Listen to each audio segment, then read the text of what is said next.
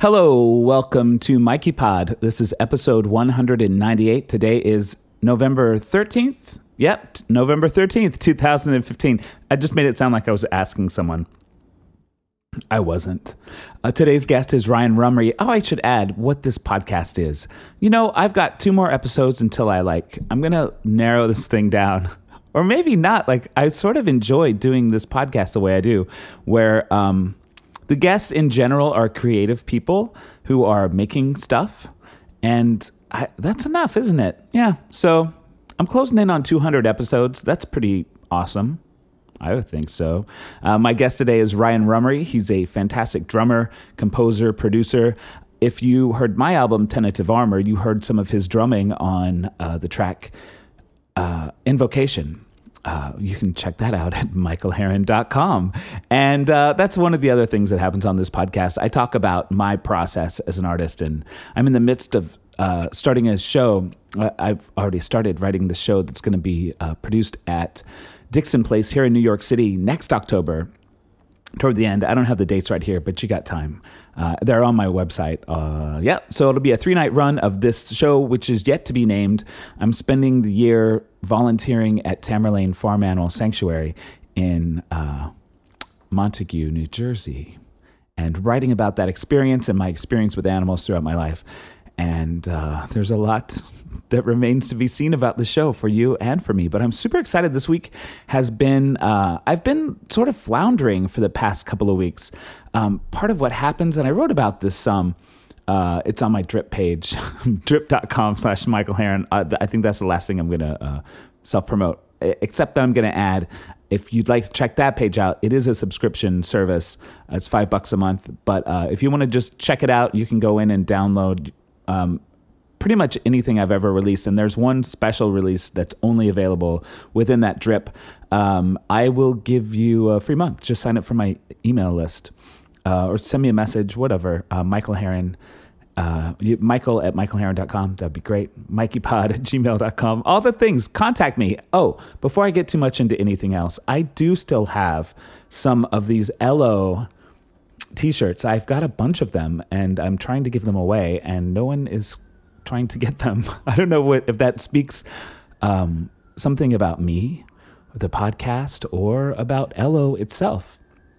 I'm a fan of LO. I remain a fan of LO, and I remain a fan of giving you t-shirts. So I would love it if you like this. You could do any type of thing that is telling people about this podcast. You could make a review on iTunes. You could tweet about it. You could write about it on Facebook. You could write a blog post. Really, whatever you want to do. Let me know that you did that and give me your address, and I will send you. There are actually 3 different designs I have of these shirts, and I would love to give some of them away. They are sitting here. And so many things to tell you. Things are going great with the show. It's so early in the process, but just this week I finally had sort of a moment of clarity about how to approach writing this show. Having the deadline sort of looming is keeping me in action. I have a couple of other deadlines too. I'm on the Our Hen House podcast once a month and talking to them about my process and sharing pieces of the show that are in creation. And I'm doing updates on the Drip page I mentioned earlier once a week, talking about my process. There's going to be a reading of the work in progress at Judson Memorial Church. So anyway, what I'm saying is I have all these deadlines that are keeping me moving, even though I'm feeling at times sort of lost and extremely doubtful of my ability to write another show. I still sort of don't believe that I did the previous one. And so those things are great, and they keep me moving. And I had an awakening. I do a lot of my work in Ableton Live, and I've been working with a mountain of samples that I took, like recordings from the farm of animal sounds, and mostly animal sounds this time around. And I finally created this really cool thing with the turkey voice. It's on my SoundCloud page. If you want to check it out, or there's another version of it that'll be on Our Hen House. Anyway, the point is, I am figuring it out. And I feel super excited about that right now. That's my check-in for you. Let's listen to a track from Ryan's album. The album, by the way, is called Riverside. Links are on mikeypod.com. And this track is called Lockdown. And after this, we'll hear from Ryan.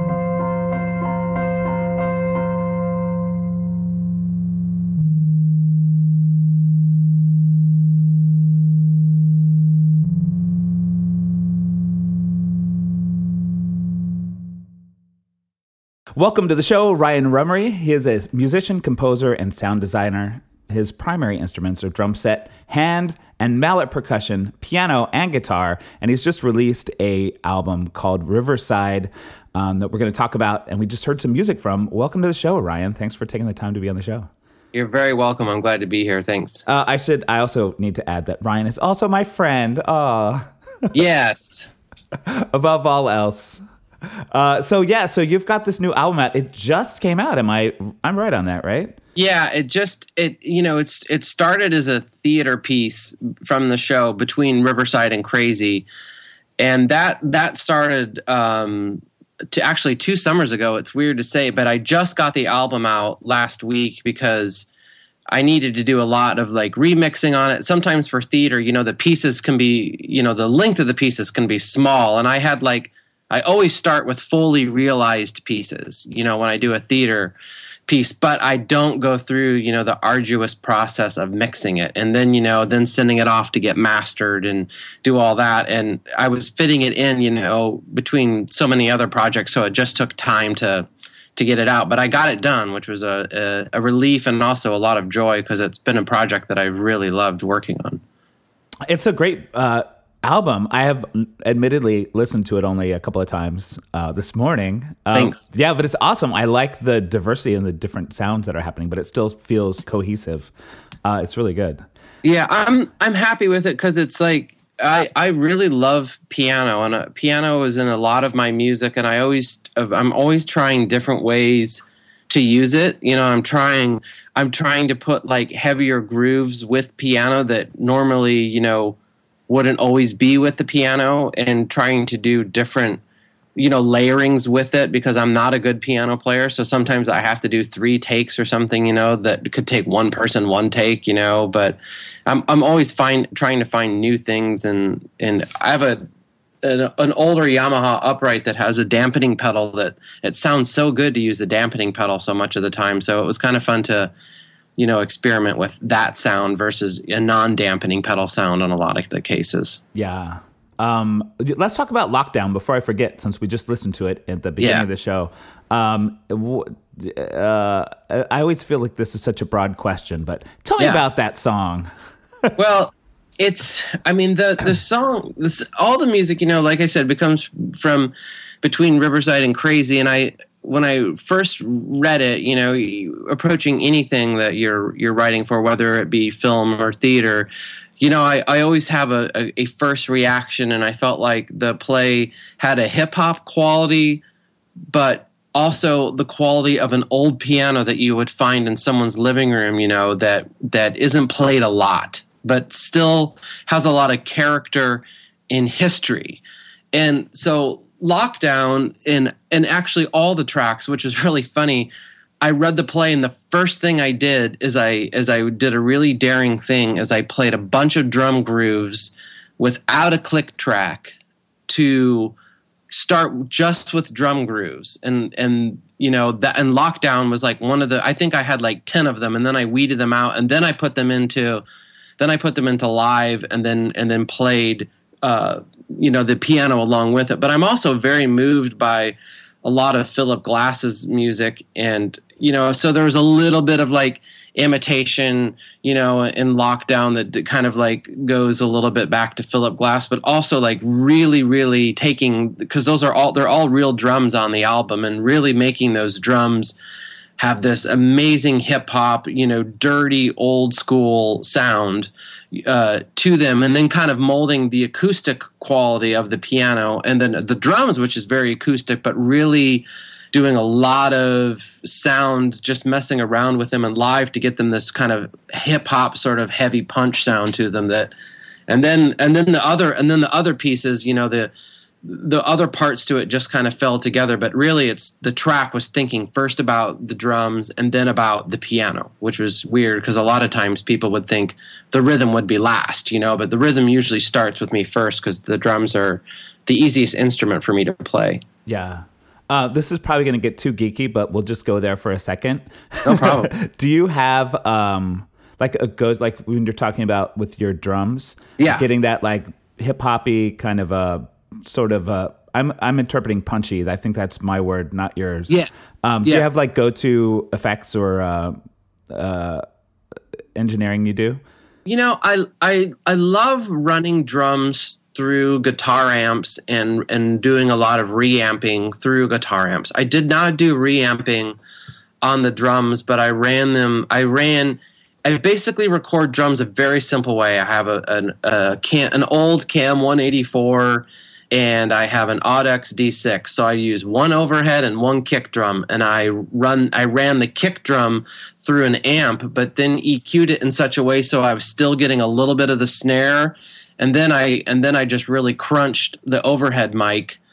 So then the lower impact actually was run through a bass amp in live, and I just did a lot of effecting with it. Just solo the bass drum track first, so that gets sounding good, and then I start to slowly eke in the overhead mic, till I like it, because I just wanted it to have almost too much bass drum impact to it, without it taking over the whole track, because the piano itself, you have to be very careful of how you're treating drums with piano, because it could just take the track over. And then there's just a little sort of like I have a Casio tone here at the studio, and that's some of the longer synth lines, but it's basically all analog.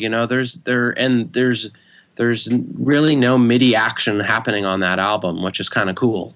Yeah, it's funny when you were talking about you started with drums. Because of the way that I work, I immediately was like, oh, like I imagine like drum samples. I was like, oh yeah, you're a drummer. Yeah. How exciting. Yeah, and it's like, sometimes you're right. I do sometimes start if I'm doing like a film piece with samples to get me started. You know what I mean? Like I feel like with the writing process, it's like it's like you need something that like cradles you a little bit. You know what I mean? Instead of just like, so you don't feel so alone when you're just starting something. It's like, and I didn't know where any of the drum things went. I just had like these different grooves that I felt after reading something, about, how I reacted to the text and how I reacted to something. And it was like, this is where I need to be moving, or this drum groove feels like it's good for this. And then put them away for a little bit and didn't worry about where they went and how they would be orchestrated out, you know? Yeah. I surprisingly start with rhythms a lot too. I feel like for the same reasons, it just kind of gives you, I think I'm like a closeted wannabe drummer, and because I really like feel drawn to like setting things up and giving it that like, was cradle the word you used? Like something that like kind of carries you through the rest of the process. It keeps like, I don't know. I feel like it's, you know, it's like a really, when you're young, it's like a really good internship, you know, where you're learning something within it, but you have people holding you so you don't totally mess up. You're not out in the world by yourself, but it's like, it's nice to have like a backbone when I start writing something melodic, you know, and like, I feel like, you know, like with piano, like I'm not a great piano player. I work at it. You know, I would never play in front of anyone, but I play on stuff in the studio and play on my own things. But, you know, the click can be such a boring friend, you know, and to have drums, you know, and I think a lot in fours and eights and just my drum phrasing. And a lot of time, even when I'm playing a drum groove, I'm kind of thinking of something minorly melodic in my brain, you know, when I'm playing a drum groove. It's not just like I'm a drummer, here's my groove. You know, I'm thinking of something, you know, a lot of those, I mean, I looped phrases and stuff, but a lot of the phrases turned out to be pretty musical, which surprised me because I was thinking of some sort of melodic gesture when I was playing the drums. I mean, drums are I mean, it's a groove-based instrument, but I think very melodically how I'm phrasing and how I'm playing. It's not just like here is my pattern and this I'm sticking to it, you know. And I kind of like to flow a little bit more, and that was the crazy thing of like relying on internal time. And you know, one of the reasons why it took so long to get it released is like, you know, when it came to mix, and you know, the guy that was mixing, Bill Flynn, who's this awesome guy, and you know, there was no click to anything. So it took a lot of time when we wanted to do edits, you know, because if we had to punch different things and change things, you know, there was no click to it, you know. Oh, yeah. Yeah. Which makes editing, you know, the process just takes longer, but the album has a weird ebb and flow to it. It's, you know, it's not perfect, and there isn't click track on anything. The piano interlude, that piece, which is just piano, I had to put a click to that because it was so slow, you know, like, right. Because I started off playing just those piano chords, but otherwise all the drum stuff was like, I wanted it to feel really organic, and then build the piano around something that was organic instead of something that was just like married. We're like at 138 BPM and this is it. You know, I wanted it to flow a little bit. So that's, you know, that is like a lesson learned. I was like, I need to like not do that again, but still try to have the same flow of not having the click. But that was super tough to deal with, you know, and I'm sure, you know, it scratches your brain too, thinking about getting to the post-production point of it, like, wow, there's no click here, and we have to figure a lot of things out, you know? Yeah, it's really, I worked on a song for someone that I wound up not ever finishing because he went a different direction with it, but we recorded just piano, guitar, and him singing. We just recorded that live, and then I wanted to go in and add some electronics and like drum loops and stuff like that, and it was a bitch. Yeah, it's like there was a place where we strayed from the click. I think that's what I was dealing with it. And even with that, I mean, I went in Ableton and I sort of warped some things and sort of brought things to the beat, which felt like cheating, A, and then B, it still was hard. It was still hard to like make it work. So I can't imagine like no click at all. It's tough because, you know, like when Bill was mixing it, you know, like a lot of the times, you know, in software you want to set like tape delays or whatever up to a BPM, or you want to have like the verb or something connected to a BPM, and the BPM, I mean, you don't really sit at the album and go, oh, he's really rushing through that or dragging, you know, but it's like it has enough flow to it that you know, like when you start putting software plugins to it, you know, the verb can get a little, and also like the delay can get a little, it can get a little dicey sometimes, you know. You have to do a lot of we did a lot of like manual, and also I did like manual like clicking, you know, instead of setting the like the tape delay to the BPM, I'd sit there and actually hand tap it in, and then sometimes print something, like a drum track or something while I'm physically, hitting the delay. So it sounded like it was really, molding with the track instead of letting the BPM, take you through where you need to go. So, but it was also one of my, I did the drums like 2 summers ago, and that's exactly when I started using Live. So I wasn't as smart with using Live how I am now. I felt like I've grown in 2 years in how to use it, and I would go back and probably put the drums to a click, and then not use a click, anywhere else, and then keep track of where the BPM was of all those drums. But that's how I did it, and that's how it works. So, and I'm still very happy with it. It was just, like I'm saying, from a technical standpoint, really tough to mix. Yeah. Awesome. I'm curious. We talked before I started recording. You mentioned that you had started making an effort to wake up earlier, and it makes me curious about like your if you have any sort of ritual or just habits about composing and working on music. Well, I really love the beginning of the day, and I really love before. I think waking up earlier is a mechanism to have my time to, before anyone emails me or needs something. I do a lot of work with West Coast people, and it even gets a bigger jump on them. But there's nothing better than, waking up, not saying anything to anyone, and actually listening to a mix or listening to something that I worked on the day before. And I feel like something that takes me an hour to do or 2 hours to do after 4 o'clock, my perspective is so much more honest in the morning. It's like, and I love writing at that time as well too, and then like literally the middle of the day is weird, and then at the end of the day feels like the other time when I want to write. And I love tracking at the beginning of the day because I just feel like my muscles in my body, especially for drums, I just feel better, like there's no wear and tear on me through the day. And, drumming is such an impact sport, and I just feel like my body performs better in the morning to do that. So that's generally when I do a lot of my, really hard-brained and physical activity. And then the middle of the day tends to be more email or like booking travel or, making phone calls and, structuring it like that. And then when I get all that energy out of the way and then the sun starts to set, I'm able to kind of loop back around to something I've started at the beginning of the day. Because I find it very important to have the time where someone hasn't given their energy to me yet. You know what I mean? Like I can just do what I want to do, and not be affected by someone's energy in their email or text or whatever, or social media or anything like that. Yeah, that's kind of cool. Often, like, I love having these conversations because I always take something away from it. Just in terms of my own work as a composer, artist, whatever. And I often am like, okay, I got to get these things. Like in the morning, I'll be like, I'm going to go through my email and blah, blah, blah. So I have like a clean slate for writing.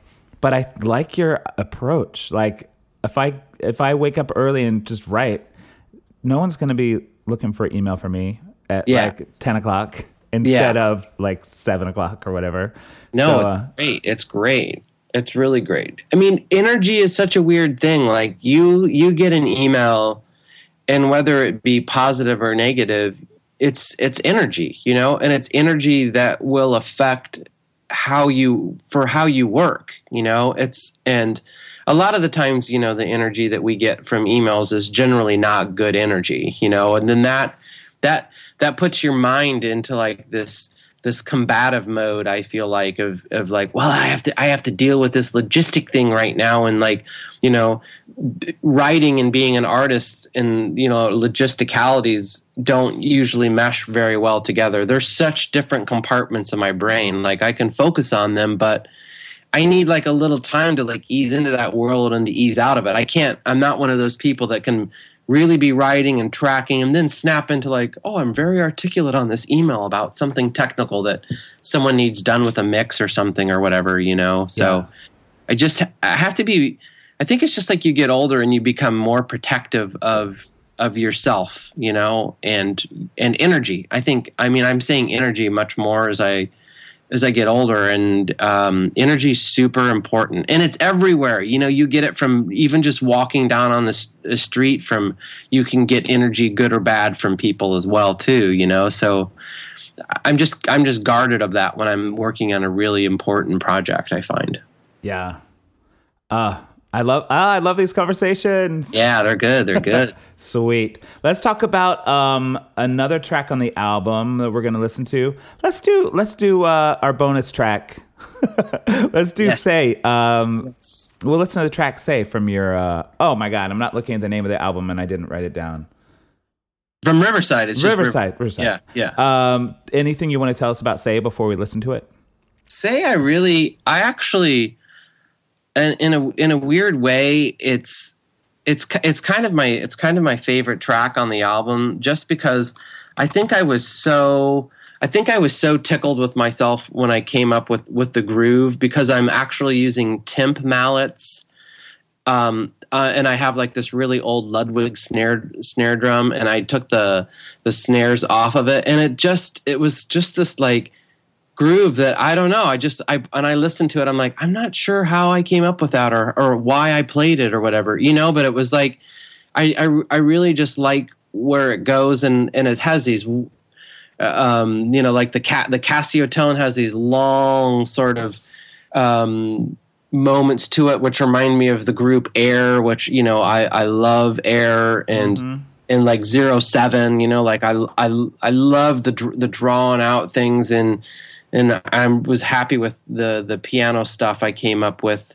on it as well. But it was like it was really the drum part that was just like it was addictive to me. Like I remember when I came up with it and I got it like just the drum part mixed. I listened to it a lot. I was like, I'm very moved by how this drum part works, and was really happy about how it worked. And then when Bill Flynn mixed it, it just he even made it come even more alive from there. And like I was talking about the previous track, it's still just like the drums were so much of an influence, and really got everything moving on it how I wanted those tracks to move forward.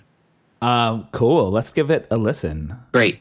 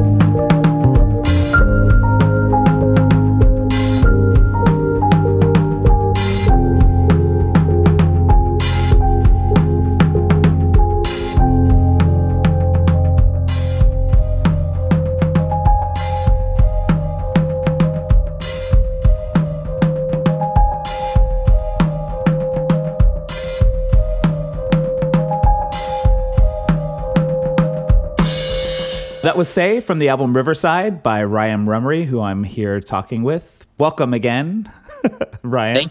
Thank you. So you are like one of the more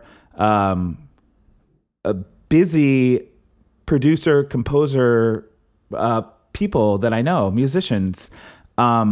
I don't know this for a fact, but it seems, just from my perspective, that your living is made by being a performing creative person. Is that right? Is there like a background job happening somewhere that I don't know about? No, it's like it was kind of funny. Like I'm very thankful to the role that theater has played in my life. It's kind of one of these things that has got me started. But I always felt a little bit limited to just being just a sound designer pulling music, and so I've really used theater by sitting in rehearsals. I've mixed shows and approached it from a mixing, musician standpoint, and really moved on to things that, like, I looked back like 5 years ago. Like I was like, I feel like I have a voice and a say to mix, to make something sound better. And I feel like I have a voice to produce albums and start, with my work, because I'm producing a lot of stuff, whether it be for film or whether it be for, theater, and, also use my projects, as, these, not like rehearsal or trying out, but like, an avenue into like working with other people. And now that's, got me moved with working with other artists and, and then, not creating content for them, but I'm producing their content now. And that's all been learned and all been bolstered by me working on my own stuff. And now, doing a lot of like, for instance, when I'm working on a film right now, I'm doing the mixing of my music and then producing it as well. And like, that's really what I've been working up till doing. And that's really what I fill my day doing right now is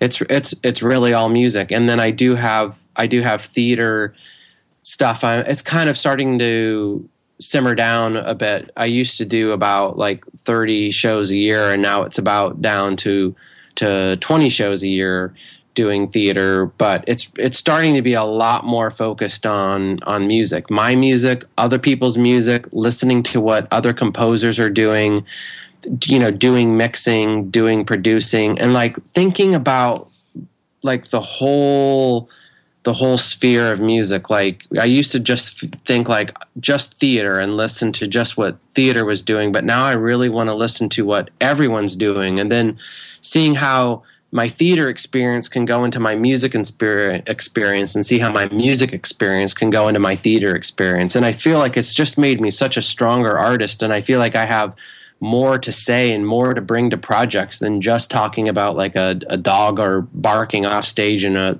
thunderclap or something. Right. I really just I'm just one of those people. I always want more, I always want to be doing more and learning more. Like I never want to stop learning ever. I'm interested in what everyone's doing and how they're doing it. And sometimes it's tough for me to go to sleep at night because I'm always listening to different things and thinking, how'd they do that? And what was their approach? And like that's a big conversation in my brain that happens a lot. That's really cool though. Like, it comes out in the work that you make, right? Like you can hear, that you have a lot of influences, that you Certainly. Draw from a lot, like a multitude of places. It seems anyway. I mean, yeah. You're right. It does, and sometimes like like Riverside is very rhythmic oriented. Like I've really gotten attached to. I have like a handful of just piano pieces that are just layered piano. I have a film score from the summer that has some of that on that I'm going to be working on and releasing this year. But it's like you would look at it and you go like, well, is this the guy that did that Riverside EP? Because like I do feel like it is one of my strengths and weaknesses that I have so many things that I really enjoy piano music and just hearing piano, and sometimes I don't want drums, but I definitely don't have like the quintessential, that has to be a Ryan Rumry piece sound, and yeah. And from a marketing standpoint, because that's actually my major in college, which always kind of keeps, pinging on my brain. I'm like, it's like, you aren't branding yourself. Are you there, Mr. Rumry? And I'm like, yeah, I know, but I love so many things. And I want to, and I still haven't found that exact, like thing that I should be doing. I'm doing things and writing things because I want to be doing them. And if I write just a piano piece, I'm doing it because I want to do it, and that's sort of my approach with it. Yeah.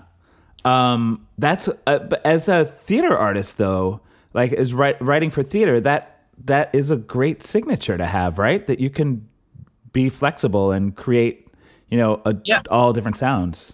It really is, and there's some wonderful things that happen with it. There's also some very limiting things that happen with it. A lot of new plays right now are written more in a filmic way. So you might have a challenge of 33 or 35 scenes, and they're 7 to 10 seconds. And so, you think well, that's easy. And, sometimes writing the smaller things are tougher. And then you have, plays that are done. Like I'm working on a score for Nora at the Cherry Lane. And right now, it's a more experimental production. So I'm scoring some scenes, whether it's ambient or it's actually more of a piano score. And then that really interests me because the music is really shaping the scene. But a lot of times, what I'm finding is the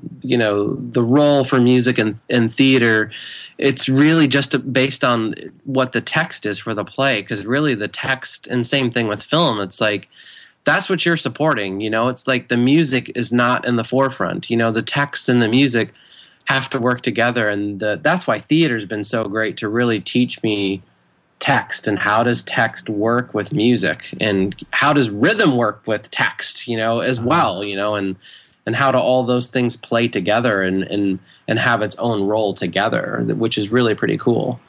Awesome.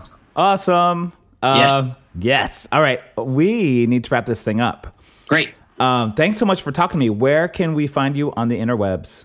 You can find Riverside is on Bandcamp. It's actually really only on Bandcamp. I'm a big believer in Bandcamp. I'm also just at ryanrummery.com, which that can launch you into other rabbit holes on my website of different things I'm working on, and other albums I've produced or played on or whatever. But Bandcamp really is a good representation of what I've done and what I'm working on. I also have SoundCloud too. I'm on SoundCloud, but those are always little snippets and things that I have that I just like to have out there as well too. So those are really the three places where I am found on the internet. I will put links to all that stuff on mikeypod.com. So if you're listening to this and you don't have a pen or pencil, you can always just go to mikeypod.com and click a link. Great. Great. Thanks so much for joining me today. This was a great conversation. I'm really excited about it. Very welcome. Thank you for having me.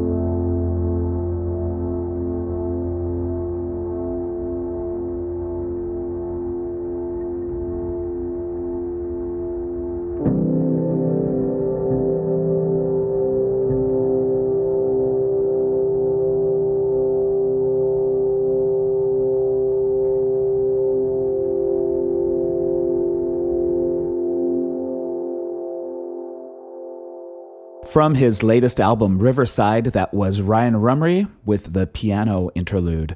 You heard Ryan Rumry himself before that. We forgot to say what song we were about to listen to, but now you know. Check out the whole album. It's, as we mentioned before, it's on his Bandcamp page.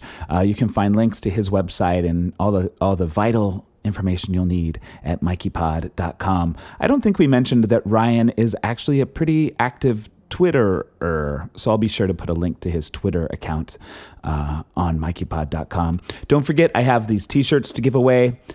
Any token effort to share this podcast will win you a t-shirt. Just let me know. I'll be happy to send you one, and I'll be happy to have them off my shelf. I don't know what it is with you people, but I got a t-shirt for you. Whoever, you will be the first person because no one has done it yet. So please feel free to win a t-shirt and tell your friends. Thanks so much for this podcast. I hope you like it. If you do, please leave a review on iTunes, or Google Play Store is about to have podcasts. It's not up there yet, but I'm all set up and ready to go for when they do. So Stitcher, any of the places where you listen to podcasts, if you could put a review and a 5-star rating or 4 or whatever you want, put a 1-star rating. I don't care. Well, actually I do, but if that's your truth, then I recognize that in you, and I acknowledge your truth that you hate me. I'm not sure why you'd be listening this far into the podcast, though, unless you're like me and you listen and look at things that make you angry sometimes, just for the sake of being angry and hating someone. It's called hate stalking, and I'm really good at it. That's a whole separate topic for a whole separate show. My guest next week will be cellist/rocker/super awesome meditator, I discovered, Noah Hufeld. His name, I still feel like I'm saying it wrong. I was saying Hofield forever, and it's Hufeld. I got it right, he said several times during the podcast, probably to the point of annoyance. I asked him if I was saying the name right. MikeyPod.com is where you can find all of the other podcasts. Search for me in Stitcher, iTunes, Google Play soon. Everywhere you can find me. MichaelHarron.com is for information about my work. You can listen to samples. You can listen to the entire album from that website if you want my last album.